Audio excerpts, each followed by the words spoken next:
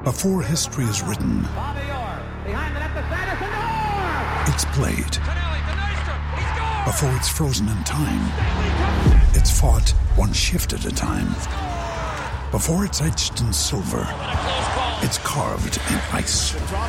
What happens next will last forever. The Stanley Cup Final on ABC and ESPN Plus begins Saturday. Thanks for choosing this free Anfield Index podcast. If you'd prefer to listen to this or any of our other shows without adverts, then now's the time to check out Anfield Index Pro.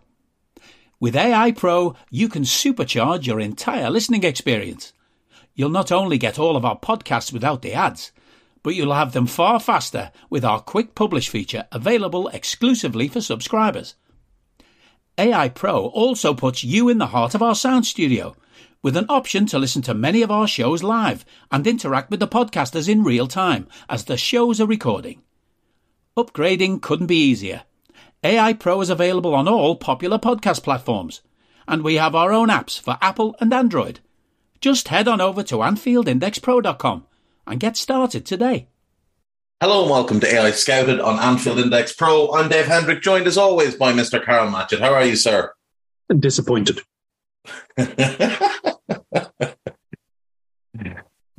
Why?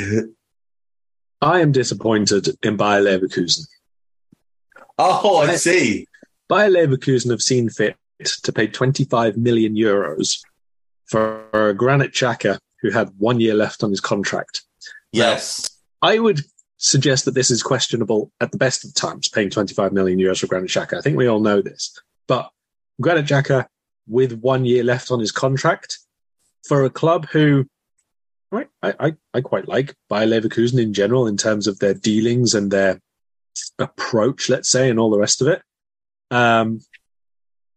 25 million euros is a lot of money for them. I don't believe that they've paid 25 million euros for anybody since Patrick Schick, maybe, which is 3 years ago. And before that, I can't even remember the last one that they bought for 25 million euros. Probably, no, I can't even think of one, to be perfectly honest. I'm sure there is at some point. I'm sure that's not going to be their record, but it's a long time without them paying that kind of fees for somebody. And for it to be for Granit Xhaka, I think is questionable. I think it's very questionable. So just for context, last summer, their biggest signing was Adam Hložek from Sparta Prague for 13 million euro. The summer before, they did pay 23 million euro for Odilon Kosunu, the centre-back from Club Brugge. The year before that, you're right, Patrick Schick, 26.5 million euro. The year before that, Karim Demirbay, 32 million in 2019. And I would argue, Carl, that the presence of Karim Demirbay still at the club makes the signing of Granit Xhaka a little bit needless, because they do similar types of things. They're both those left-footed playmakers who are kind of secondary playmakers, but, you know, not overly effective. I wouldn't pay 25 million euro for Granit Xhaka if he was 25 and had 3 years left on his deal. But like you said, he's got 1 year left on his contract. He is 30 years of age, will turn 31 in September. I don't really see how he fits all that well into this Bayer Leverkusen team either. If you look at that team, he's not what they've been lacking. Like, what they could really do with is a dynamic ball winner. And maybe someone then who's an alternative to Patrick Schick up front. Like, I know they've got Sardar Azmoun, but he's had injury issues as well and hasn't been consistent for them. So, like, a number 9 and a dynamic ball winner would probably have been a much better use of their money. And I would say a goalkeeper as well, because I'm not a huge fan of Lucas Hradecky. So I don't understand the move at all. I also don't understand how the price went from 14 million euro, which was being touted when this deal first came up at the end of May to all of a sudden 25 million euro 6 weeks later. I'm not really sure how we've gotten to this point where the price almost doubled, considering Granit Xhaka entered the last 12 months of his contract and got older, obviously, in that time. He didn't get any better. He didn't extend his contract. The circumstances moved in Leverkusen's favour, and yet somehow Arsenal have convinced them to give them a sizable bag of money for a player that, like, let's be fair about this. He had the first good season of his Arsenal career, and it wasn't even that good. He was good up until about March. And then he shat the bed at Anfield, and he was quite poor in the running. I know he got a couple of goals in the final day, but I don't care. He had the best season of his career, of his Arsenal career. And the first thing they did was try and get him out the door. That should tell you all you need to know about how they viewed him. A very questionable one, and I think a lot of questions have to be asked about Leverkusen and the rest of their window. You know, is there going to be an influx coming in and they have more money to spend? So they thought that this was, you know, a bit more disposable income this year, because at the minute it's not much. You know, Mitchell Backer's the only one who's really gone for anything. So we'll see. It's definitely a club's dealings to keep an eye on this summer, because I'm not that keen on the start. I'm not that keen on Jonas Hoffman, to be honest, who they also bought. So we'll see. No, wouldn't be keen on him either. And I don't really understand the logic behind either of those deals, because if you take a look at that Leverkusen squad, you've got Frimpong, you've got Kusonu, you've got Tapsoba, you've got Hincapié, you've got Florian Wirtz, Ezekiel Palacios, Nadim, not so much Nadim Amiri, Noah Nabamba, Moussa Diaby, Amin Adli, Adam Hlozek. You've got this incredibly talented young group of players that you should really be building your team with. And instead, they've decided to bring in a couple of old geezers who are fairly run-of-the-mill, average kind of players. They're not needle movers. They're not going to make the difference between finishing fifth and finishing third. Yeah. If Leverkusen get top three next season, it will be because of the development of a Florian Wirtz, of a Kusonu, of a Hincapié, of a Frimpong. It will be those players that raise the ceiling for Leverkusen.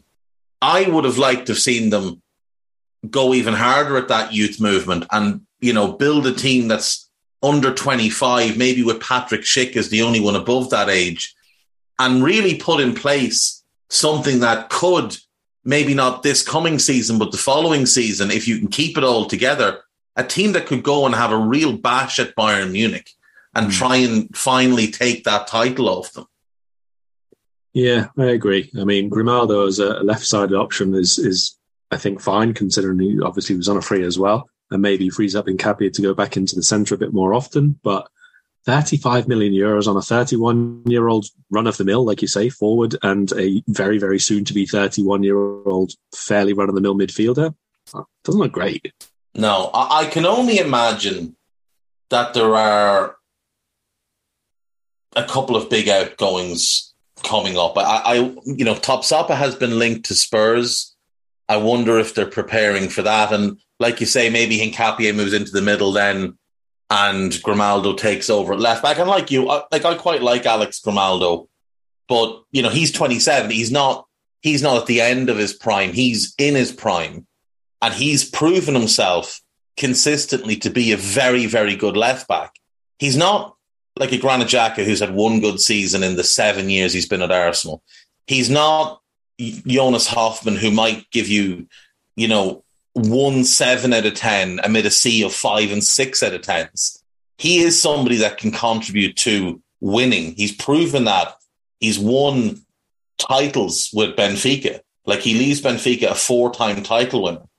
So the Grimaldo deal I quite like, but these other two, I don't like them at all. And we'll wait and see what else they do. Speaking of players you don't like and Swiss internationals. I knew this was coming. Haris Seferovic has made a move. He's joined, is it Al Wassil in Dubai? Are you that person who has everything?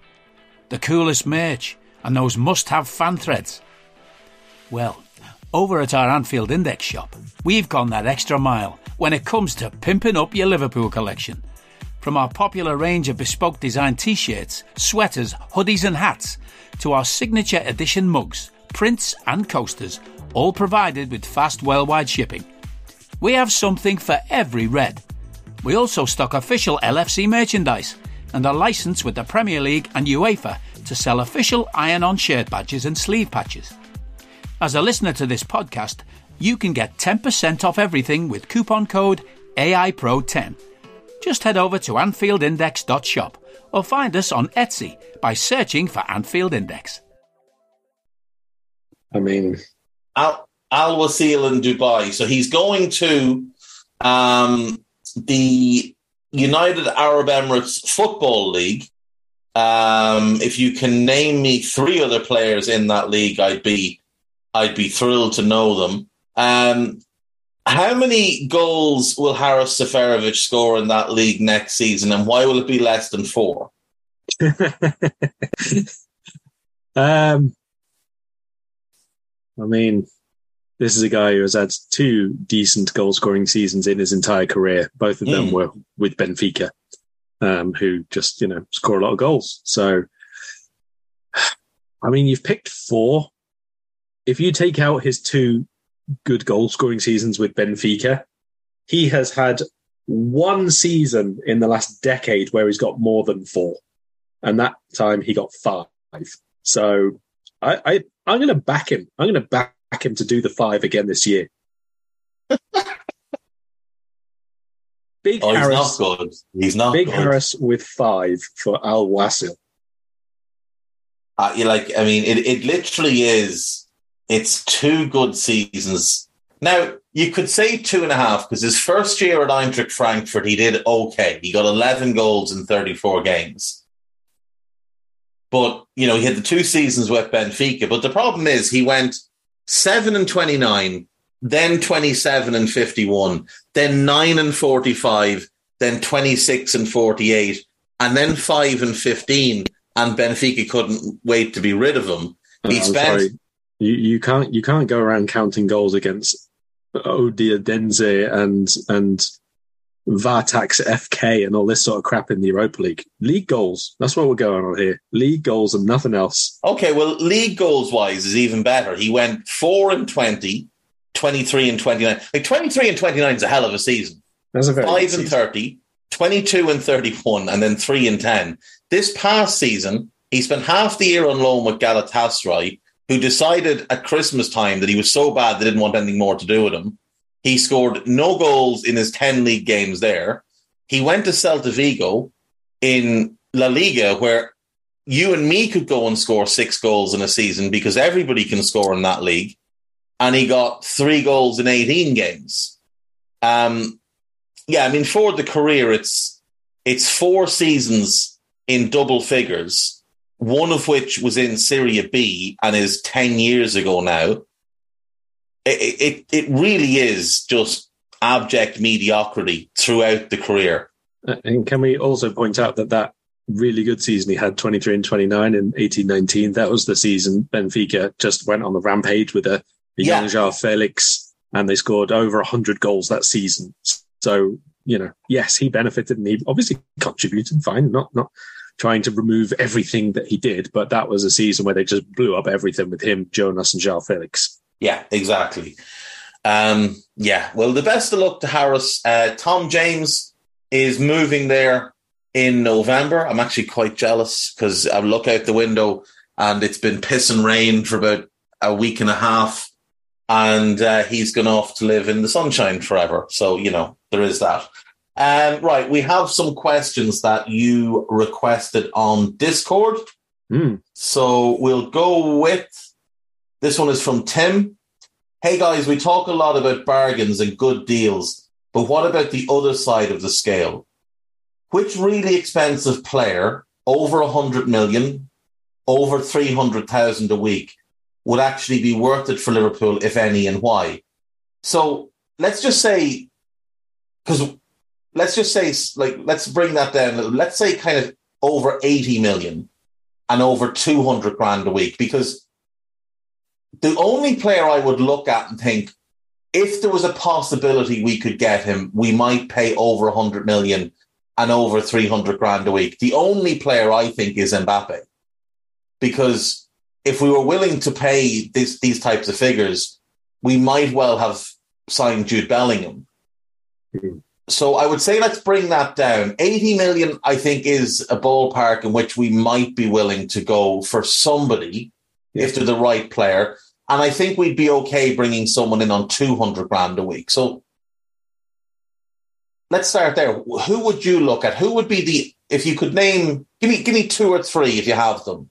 So I assume here we're going to rule out Mbappe, obviously, who you've just mentioned, and also people like, Haaland and Vinicius, who I would pay that much for, but we're never going to get, sort of thing. Yeah, because realistically, Real will never let Vinicius go unless he decides that, the racism is enough. And Haaland's not joining us because he earns 850 grand a week. So top of my list for this would be Bukayo Saka. I would take him in a heartbeat, whatever the cost. I think age, quality, mentality, positional versatility, tactical intelligence, technique. There's not a box that boy doesn't tick. And I would pay whatever it took to get him. I would pay an additional premium if it was because we knew Salah was going, obviously, but he would come straight into my team in as a number 8 or wherever else there's a requirement for him. So he would top that for me. I would have no hesitation in paying 80 and above. Obviously now with signed new contract, it's unlikely it can happen, but give it another season or 2 seasons of Arsenal being considerably not as good as Liverpool. If they make many missteps in the transfer market, suddenly they may find themselves out of that top 4. As we've spoken about, it's going to be really, really competitive again now with at least 6, if not 7 teams going for it season after season. So I think he has to be my absolute number 1. And I'll let you discuss others, but I'd say the next couple on my list would be Gavi from Barcelona. And if there was the opportunity to get him, I'd very, very much consider Jamal Musiala in that category as well. I would fully be on board with all 3, without question. They're 3 very special players. Saka would be high on my list without question, because we've talked about before, the thing with Saka is he can be absolutely anything you want him to be. So you want him right wing, he's an 8 or 9 out of 10 every week. You want him left wing, he's an 8 or 9 out of 10 every week. You want him as an 8, he'd be an 8 or 9 out of 10 every week. You want him at left back or left wing back, he's probably a 7 to 9 every week. Like, he's just got this rare ability to adapt to wherever you want it from. And we saw him play right wing back in games for Arsenal and be good at it. So, he's just the type that you just take him, whether you have an obvious need or not, and you figure it out afterwards. Gavi, without doubt, is a sensational talent. And Musiala, he's spectacular. He really is spectacular. To go a few others, I would pay it for Tchouaméni. I wouldn't hesitate. If that's what it took to get him, I would pay it for him. I'd go 80 and I'd happily pay the 200 grand a week. I think you put him into this newly constructed midfield with Dominic and Alexis, and then Trent stepping in if you're going to continue that, then I just think he's a perfect fit.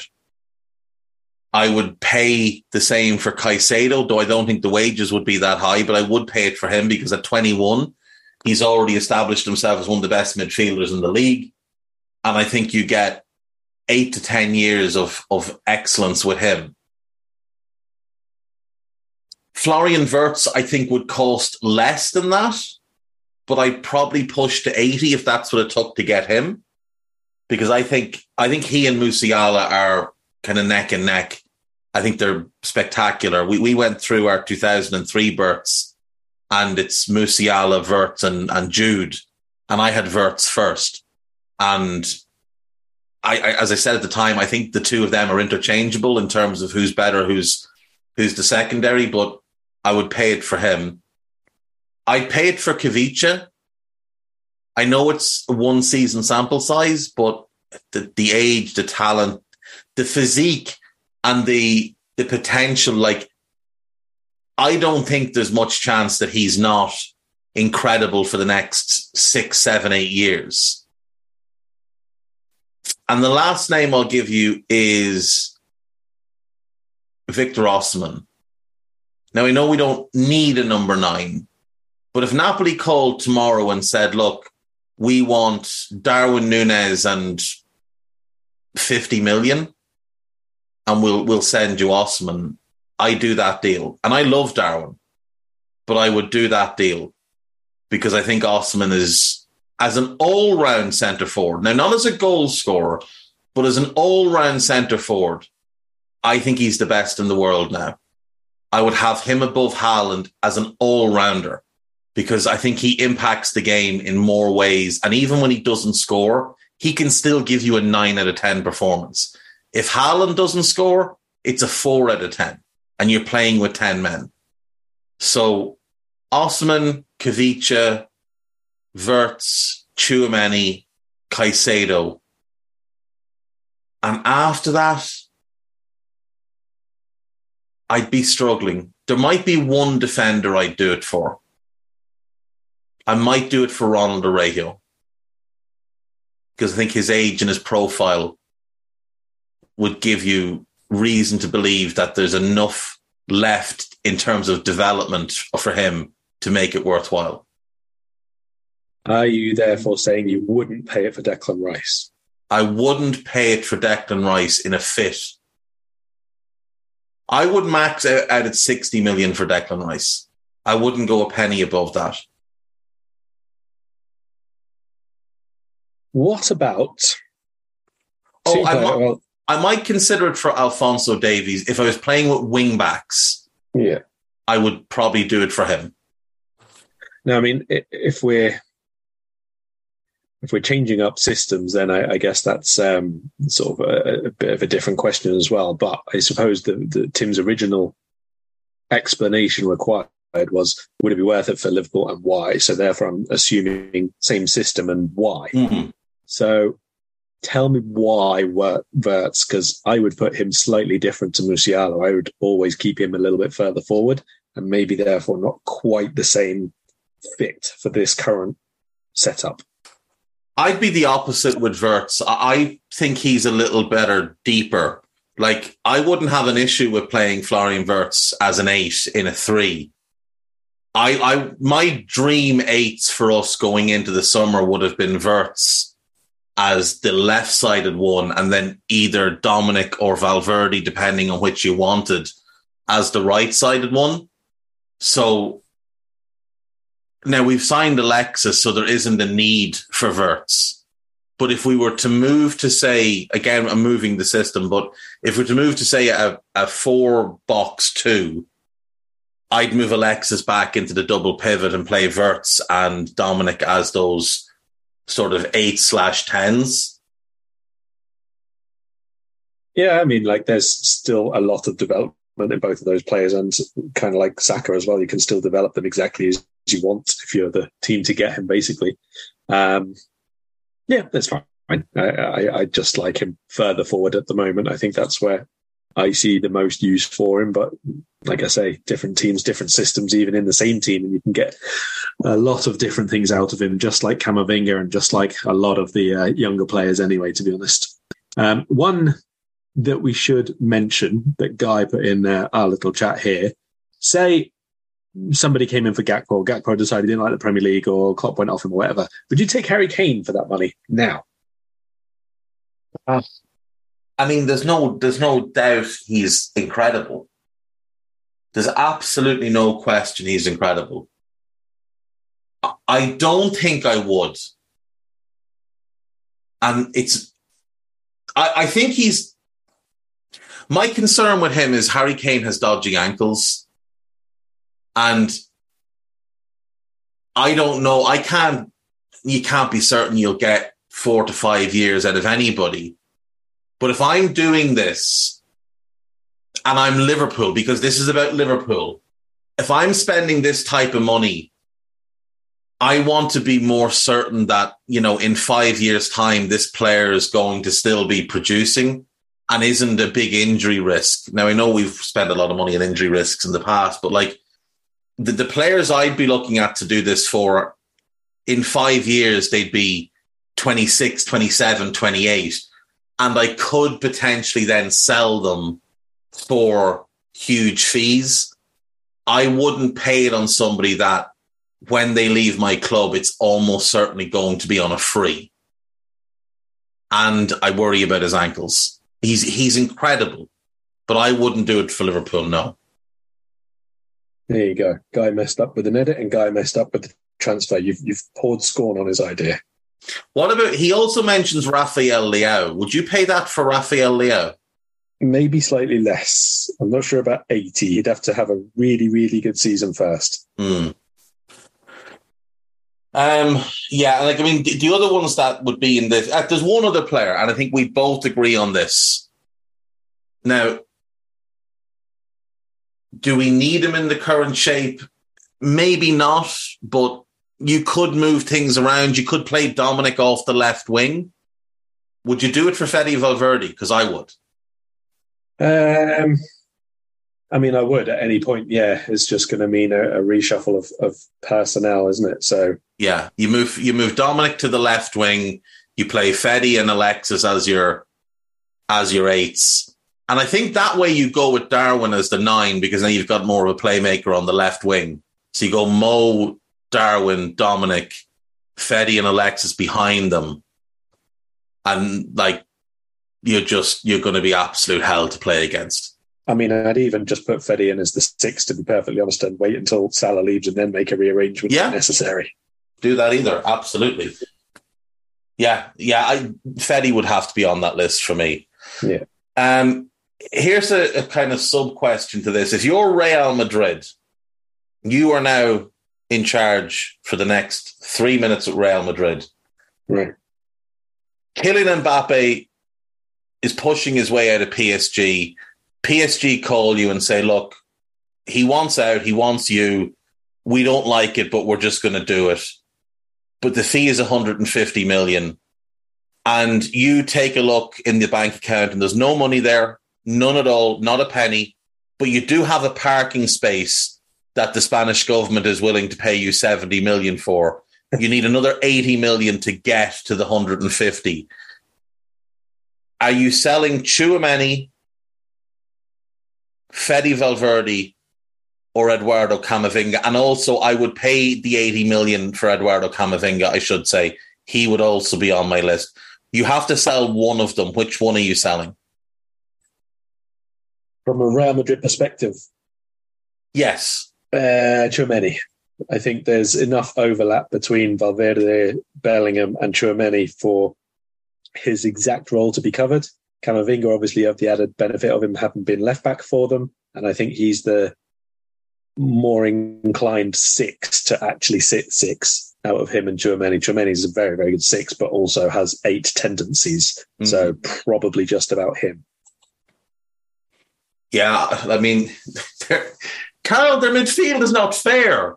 It hasn't been fair for a decade. It hasn't been fair for a decade, and now it's not going to be fair for another one. And like, they're all 4 of them are 80 to 100 million pound players. And they spent 4 million on Fede, 25 or something on Camavinga, 70 on Tchouaméni, and 100 on... They got them for like 200 million. And it's arguably, 400 million worth of talent. Like, and they're all young. Fede's the oldest. He turns 25 this year. They can have that midfield if they want it for a long, long time. And it's so malleable. They can adapt to any setup, any shape. They could play it as a box midfield, as a diamond. They could play a 3 and stick Camavinga at left back. They could play a 3 and stick Fede at right back. They can stick Feddy on the right wing. Like, it's really unfair. Oh, considering the dreck that we had to watch in midfield last season, and they've got that. Oh, Tchouaméni is the one I would sell as well, because, like you said, I think between the other three, they can make up his skill set, and I think the other three, Valverde and Camavinga in particular, they're so versatile. Like, they're literally, the right and left side of each other. They can play anywhere, do anything, and offer whatever you need them to offer. You want control, they give you control. You want chaos, those two will bring the chaos. Sensational players. Right, let's move on. We have another question here from Angry Alpha Mandrill, whose name I've said 4 times in the last week, and I'm still stumbling over it. It's 2 questions, so we'll start with the first one. Who is the actual threat to Man City winning the league as it is right now? My answer is nobody. I don't think there's anybody right now who looks like a real contender to take the title off them. I think the biggest threat is themselves, is exhaustion. 4 in a row is not something that we've seen. A lot of teams have won 3 in a row over the lifetime of the Premier League. Well, United have done it a couple of times. City have done it now. The league, the old First Division was won 3 times. 4 in a row is a different kettle of fish. Hello, I'm here to annoy you. I'm here to annoy you into listening to more of me and more of others on EPL Index. We don't just have the Anfield Index stuff. We've got EPL Index as well, which covers the entirety of the Premier League. And we have 3 podcasts and a whole bunch of really good writing on EPLindex.com.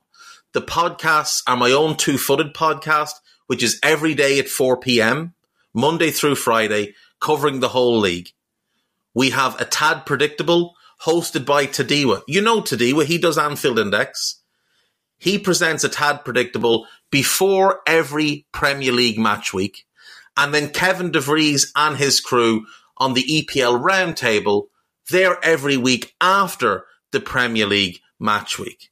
So make sure you listen to everything we're doing on EPL Index and follow us there on Twitter at EPL Index.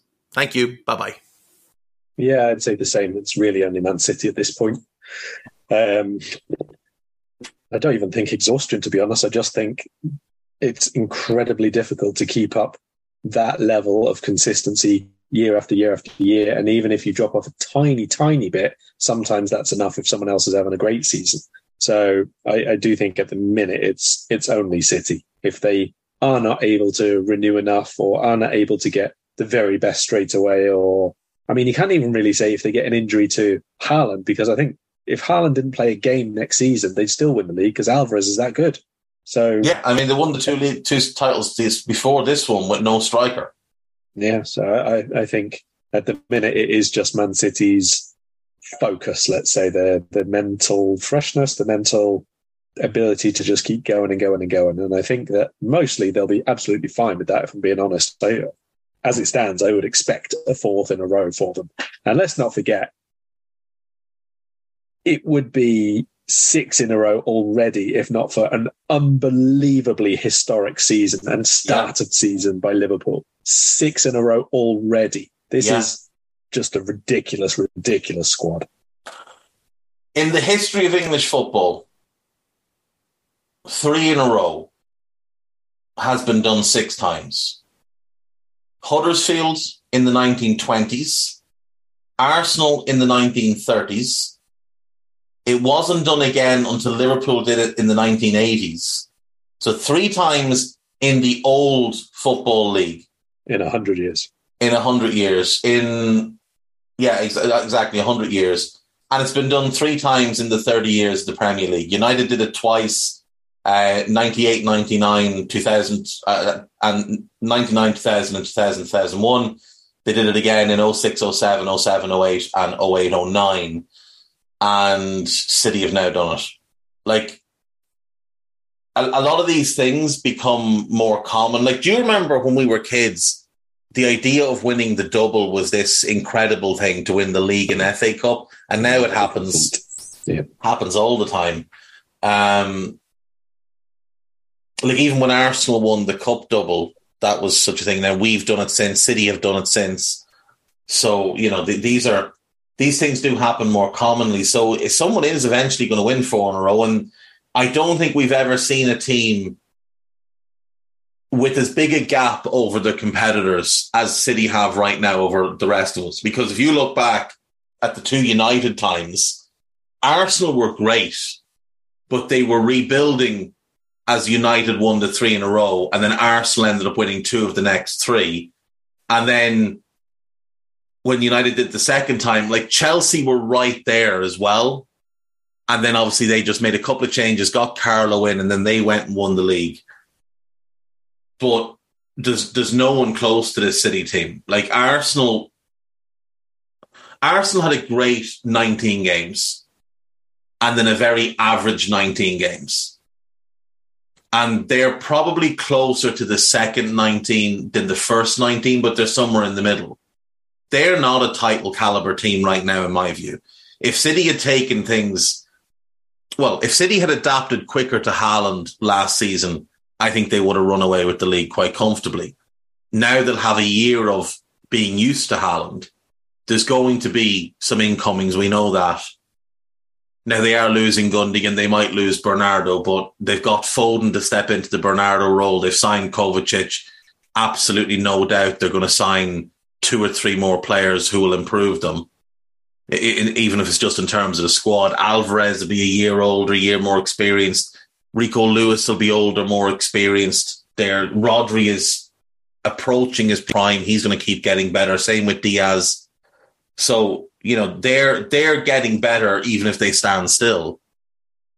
And I think Arsenal have spent 210 million, and I don't know that they've improved their team, because Timber's very good and I do like him, but is he a starter? I don't know that he's a starter. If he is, he takes Ben White's position, but he doesn't offer the same passing or decision-making in the final third that White does, even though he's a better defender. So I don't know that you're improving in that sense. Rice is not as good a 6 as Thomas Partey. Now, if Rice is the Xhaka replacement, that is an upgrade. But if he's the Partey replacement, that's a downgrade.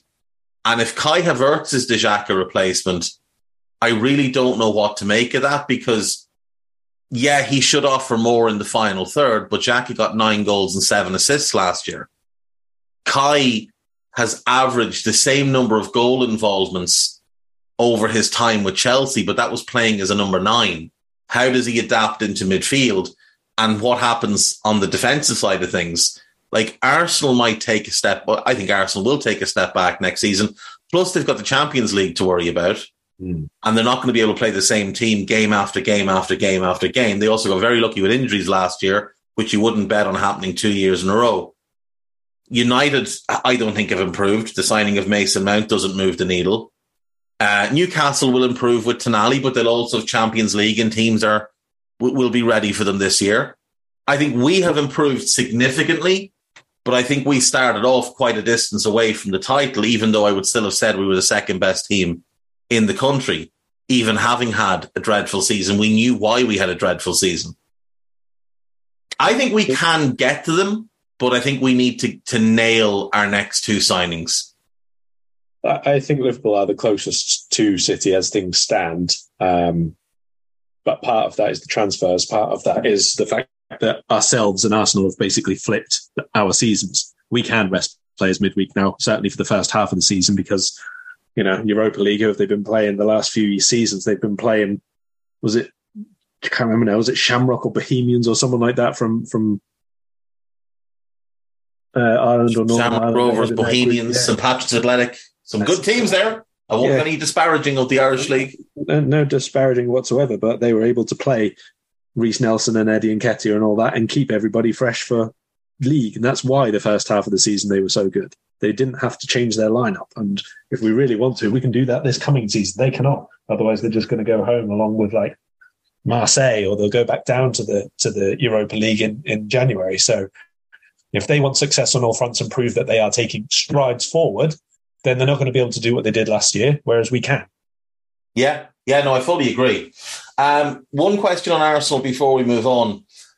In the last 2 summers, they have given new contracts of £100,000 a week to both Eddie Nketiah and Reece Nelson. Which of those contracts is better? For the players or for Arsenal? From an Arsenal point of view, because it appears like they gave them the contracts so that they could keep the asset and potentially sell them down the road. Yeah. I just don't know that there's a load of teams lining up to pay Eddie Nketiah or Reece Nelson $100,000 a week. I think Nketiah is the better addition because, one, you can keep him as a relatively reliable number 9. I think he's a better backup, let's say, than we had when we had David Ngog or any of that kind of ilk. He's always going to leave a bit of a gap to Gabriel Jesus or whoever else they start up front, but I think he's fine. So I think that they can at least get the value from him as a squad player. It's an overpayment in terms of salary, obviously relative to quality, but that's where Arsenal are apparently at the minute. Reece Nelson, I don't see where he thinks he's going to get the games. I genuinely cannot fathom why that boy, who has talent but has no consistency in his career so far, thinks he's going to get game time. The big bag of money. I mean, he stayed for the money. I'm sure he could have got a fair whack somewhere else. Yeah, but I think he's just chosen the cash, which is not a good sign for Arsenal, I don't think. And they've also given huge new deals to Saliba and Saka and Martinelli and Ben White and Aaron Ramsdale. And we have seen it at other clubs in the past, when players get that enormous contract, sometimes some of the motivation goes. And Arsenal, they've also given Kai Havertz a reported $340,000 a week, which I assume means Declan Rice will get somewhere similar, if not more. And like Odegaard's up for a new deal soon as well. So he's going to want similar as club captain and arguably their best player last season, along with Saka. Like, that wage bill is really starting to get very, very big. And they better hope that they can stay in the top 4, because if they don't, that's when we might see the potential of Bukayo Saka becoming available. Unless they have structured all of these add-ons where they're on 30% Champions less League if money. They're not in the Champions League. Yeah, that's what Odegaard. Yeah, Odegaard has 2 years left to run, so he should be renewing this summer or in the coming months after the window shuts, really. And that'll be a fascinating one to see how quickly that gets done, because the Saliba deal and the Saka deal took quite a long time to get done, and master negotiator Edu eventually just gave in to what the players wanted. Right, question number 2. Actually, just one last little bit of trivia on the teams that won 3 in a row. So obviously Pep has managed all 3 of City's. Ferguson managed United's 3 both times. We had Bob for 2 and Joe Fagan for the other. When Arsenal did it, Herbert Chapman managed the first. Joe Shaw was the caretaker manager who saw it the second season. And George Allison managed the third. They're the only team to do it with 3 different managers. And the Huddersfield time, Herbert Chapman was there for the first 2, and Cecil Potter, who I don't believe is related to Graham, was the manager for the third. The reason that Joe Shaw saw out the second Arsenal season is that Herbert Chapman died halfway through the season at the age of 55. Imagine, like, I don't remember the last time a manager died mid-season. Like, that would be... that you'd imagine that would just completely wreck a season, because the players would be distraught, the club would be thrown up in the air, they wouldn't know what to do. It says quite a lot about how well Arsenal were able to just adapt and move forward. But Herbert Chapman, undeniably one of the greatest managers English football ever saw. Anyway, to move on. With Liverpool, while we're on completely irrelevant manager talk, just because I'm reading it at the moment and going down the list, between 1986 and 2003, Scottish managers won the league title, the first division, and then the Premier League, obviously, when it changed. Every single season, except for 4 of them. Yeah. That's pretty mad. Yeah. Howard Wilkinson and 3 from Wenger. And Howard Kendall. Oh, Howard Kendall as well. Howard Kendall, Howard Wilkinson, and 2 for Arsene Wenger. It's actually crazy because even if you go up to 2013, you've got 1, 2, 3, 4, 5, 6, 7, 8, 9 seasons from 85 to 2013. Non-Scottish managers won it 9 seasons. And Scottish managers won it the rest. And obviously Ferguson dominated, but Kenny won 4, George Graham won 2. Yeah. And I would be curious to see when the next time a Scottish manager will win the league is, because I don't think Billy Gilmore. There you go. That's Billy what it's going to be. Or Scott McTominay. Yeah. No, Billy Gilmore. Anyway. Right. Part 2 of the question then. Right. With Liverpool now slowing down on the outside in terms of incomings, how many are we realistically expecting? I know left side centre-back and defensive midfield are the ones been touted, but is that enough? I think we're only going to get 1 more midfielder, and that's it for seniors.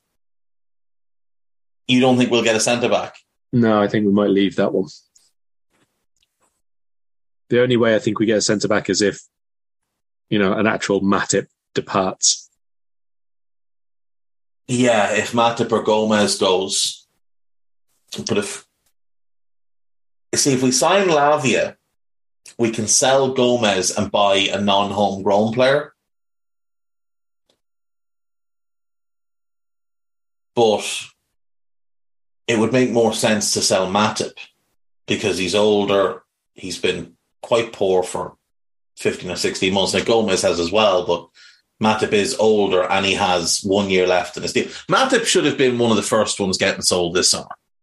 Like, I don't understand why we continue to let money walk out the door for nothing.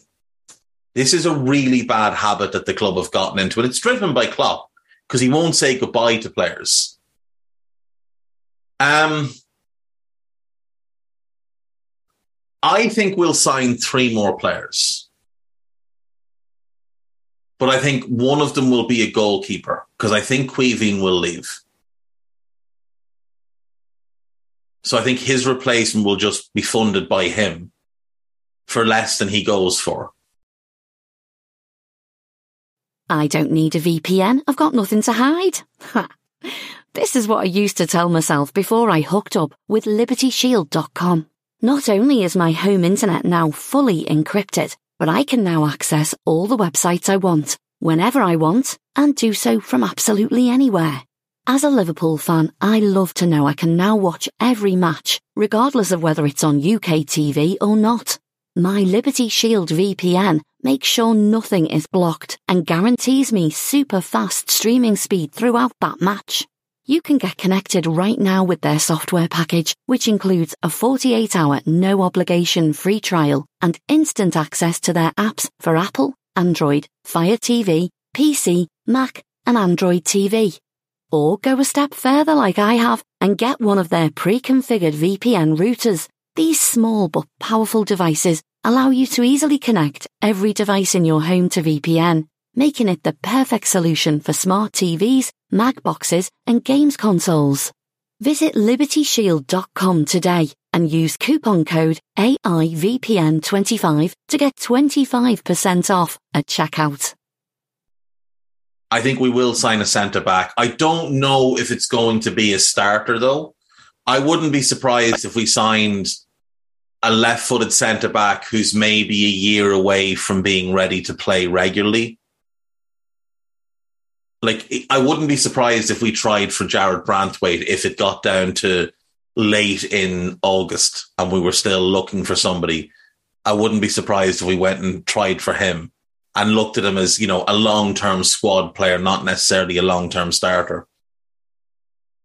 But I really hope we don't, because, like I've said this before, it's not a one-window rebuild anyway. This is a 3 or 4 window rebuild because the squad was allowed to age and deteriorate so badly because Klopp wouldn't say goodbye to players, and he clung on to lads that had no use to us at all. He's still doing that. There are still players in that squad that offer absolutely nothing on the pitch. They might offer stuff in the dressing room, but like when you have to reach for this intangible stuff, it really does speak of what you think of the guy as a player. And, you know, when I look around, I've just seen Chelsea let their captain leave. I've seen City let their captain leave. And there's no panic among their fan base of, oh, what about the leadership? And these are guys that have won it all as well. These are guys that have had better careers than our captain, for example. But yet we seem to be in this manic idea that, well, we can't afford to let Henderson go after letting Milner go. Like, who'd set the standards then? Well, like the great players would set the standards as they always have done. Like Mo Salah's not coming into training and asking James Milner what he should do of a Tuesday. The great players set the standards at the club. Thiago's more than capable, if he sticks around, of setting some standards. Virgil can set some standards. Even Robbo, Trent, these lads can set standards for others. It doesn't have to be lads who don't offer stuff on the pitch. But I will be very disappointed if we don't address both the defensive midfield and the only way I would accept not addressing the centre-back position is if we bring in 2 more midfielders and actually complete the midfield rebuild. That would be the only way for me that it would be acceptable, is that we go and we get, let's say, Lavia and Manu Kone, and we bring both of them in on top of Dominic and Alexis. And then you've got those 4 plus Curtis plus Besetic as a long-term group of 6. You've still got Fabinho and Thiago who can contribute this year. That would be the only circumstance in which I'd be okay with not buying a centre-back. It could happen, but I just don't see us getting that many for that one position in a single window. But I said a while back, I think 2 might be as many as we get. So I've actually upgraded us now, and hopefully we do get another one because we did 2 of them so early. So we will see. Well, there will be nobody to blame for anybody other than Jurgen if next season goes as badly as it did last season. He was able to hide behind the owners because people were of the belief that the owners didn't back him, even though he publicly said it was my choice not to buy a midfielder. He then ignored the chance to buy a midfielder in January to sign Cody Gakpo. And I like Gakpo. He's a good player.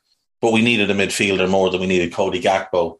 So he was able to kind of skate on last season. But that's 2 seasons out of 3 that have been a disaster because of choices he made. A 3rd season out of 4, he can't survive that. Right. You said you had a quiz. I do. Hopefully you haven't done it already. I haven't done any quizzes in the last couple of days. There we go then.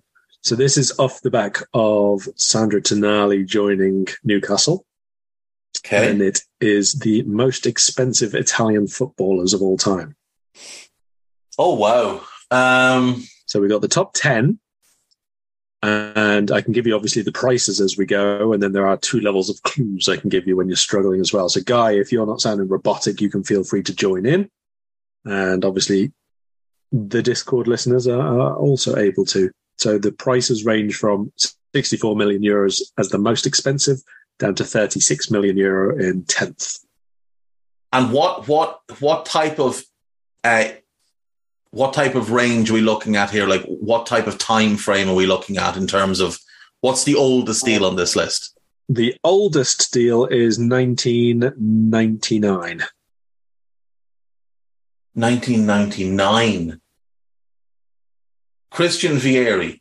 That's number 4. Vieri at 46 million, moved from Lazio to Inter Milan. To Inter. Is Gigi Buffon on the list? Gigi Buffon is indeed in 3rd. He went from Parma to Juve 2 years later, 53 million euro. Alessandro Nesta from Lazio to Milan? Negative. Ooh. Okay. Enrico Chiesa. Enrico Chiesa is 5th place. He moved from Fiorentina to Juventus 3 years ago, €43 million. Was the modern transfers as well? Sorry? Was the modern transfers as well, or is it just old transfers? Well, that one, Chiesa, was only 3 years ago, so yeah. Oh, I thought you said his dad for some reason. Vlahovic? Is his dad on the list? No, he's not. Okay, Vlahovic is not Italian. I thought it was a Syria. Manuel Locatelli. No, Locatelli is not on the list. Obviously, Tonali is the one that's most expensive. Yeah, Tonali has obviously gone number one, €64 million, Milan to Newcastle. Okay. So you've got second to find, and then you've got sixth all the way down to 10th. Okay. I want to say Angelo Peruzzi, but I don't think he went for that much. No, he didn't. And I think he might have been earlier than 99 as well for his big move. Toldo? No. Cannavaro's not on this list, I don't think. No. Right. So I'm missing the set. What? Give me just a 5-year range for the second one. For the second one, let's say 2015 to 2020 range. Oh, so it's recent enough. Mm-hmm. Okay, it wasn't Barella. He went for quite cheap. And he's no longer at the club that he transferred to in this deal. He's no longer at the club that he transferred to. But he's still an active player, obviously. It's not Bonucci. No, but Bonucci is 6th on the list. Okay. Juventus to Milan, 2017, €42 million. Okay.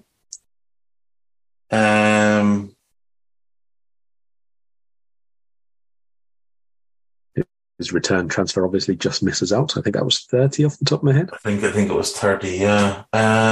Didn't Milan sign a right back for Lords? Was it Calabria? Not Calabria. This is the other one. Caldara? Mattia Caldara. Juve to Milan, €38 million in 2018. That was the swap for Bonucci that brought Bonucci back. Yeah. And then he tore his ACL. He was a really good centre-back with Atalanta and then just had horrendous knee injury. There was also a right-back that went from Atalanta to Milan around the same time, whose name escapes me, who turned out to not be very good. Oh, God, I should know these. No, that was afterwards. How much did City buy Balotelli for? Not enough to be on this list. Okay. Thankfully, nor did we. So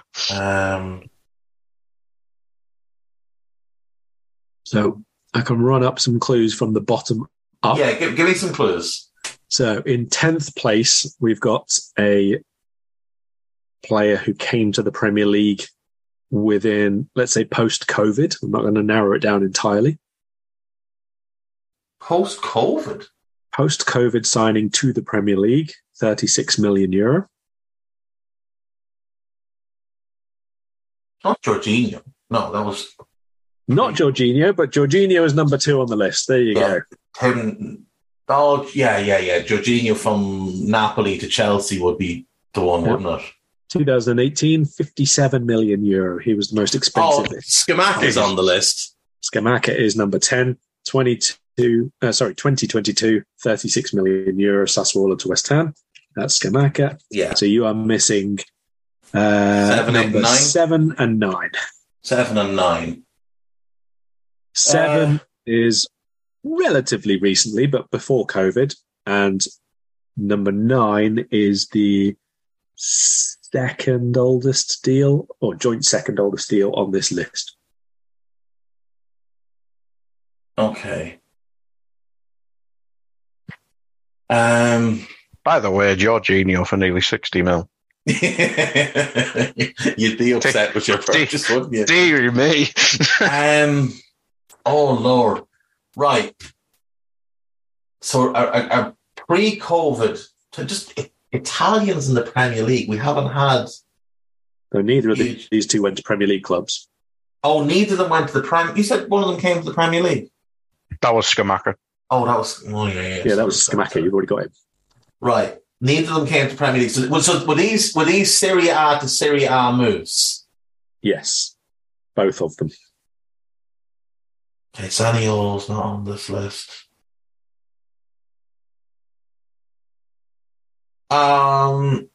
Is Ciro Immobile on this list? He is not on this list. Okay. But you have got a relatively similar profile of player as one of the two. Probably even more poachery than Immobile, to be honest, who at least does do a bit of channels back in the day. It's not Belotti. No. It's not... Is this the older one? Luca Toni? Older one. Not Luca Toni, but reasonable lines. Not Signore. No.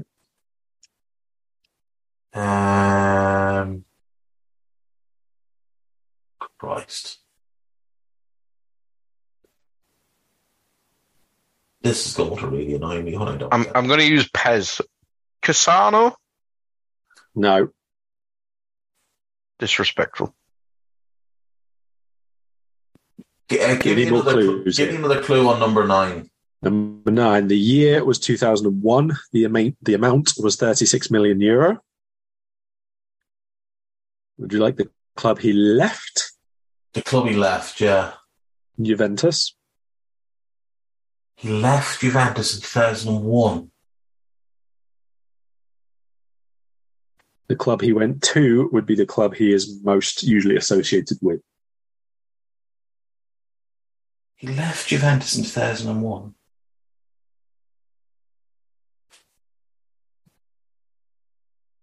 Wasn't that the year they sold Zidane as well?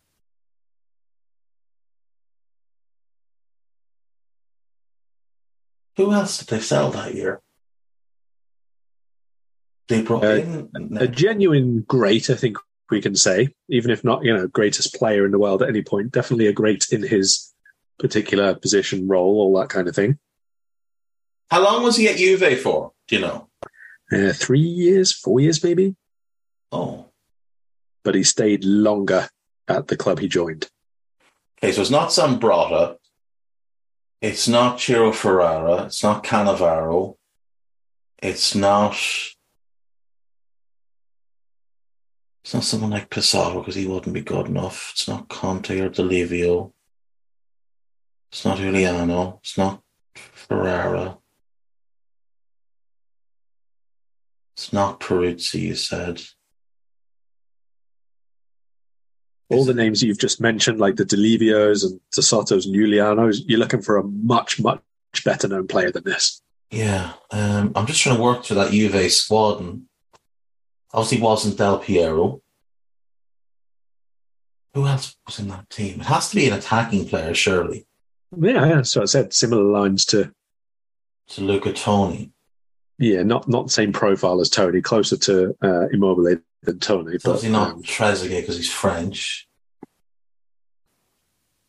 It's not Ravanelli because that was before that. It's not Vialli because that was before that. He left it free. It's not Nicolo Amoroso. It's not Baggio, obviously, because that's way before that. Time for another clue. Yeah. He has since gone on to be a manager. It's not Roberto Mancini, clearly. No. He's since gone... Oh, is it Inzaghi? It's Inzaghi. Yeah, it's Filippo Inzaghi from Juventus to AC Milan. Filippo Inzaghi, 36 million euro in 2001. The spawniest bastard that ever lived. Right, so I'm missing number 7. You are. And it's a more recent deal. Yes, 2017. 40 million euro. It's not that winger that went from Fiorentina to Juventus, is it? It is. Oh, Christ. Left-footed. Bernardeschi. Bernardeschi, that's who Federico Bernardeschi. Yeah. There's your 10. Tonali, Jorginho, Buffon, Vieri, Chiesa, Bonucci, Bernardeschi, Caldara, Inzaghi, Scamacca. I'm annoyed that it took me so long to get Inzaghi. I'm really annoyed that it took me so long to get Inzaghi. Yeah. That was good, though. That's a good quiz. That is a good quiz. I find it a little bit surprising that that's as low as it goes for only a top 10, to be honest. Yeah.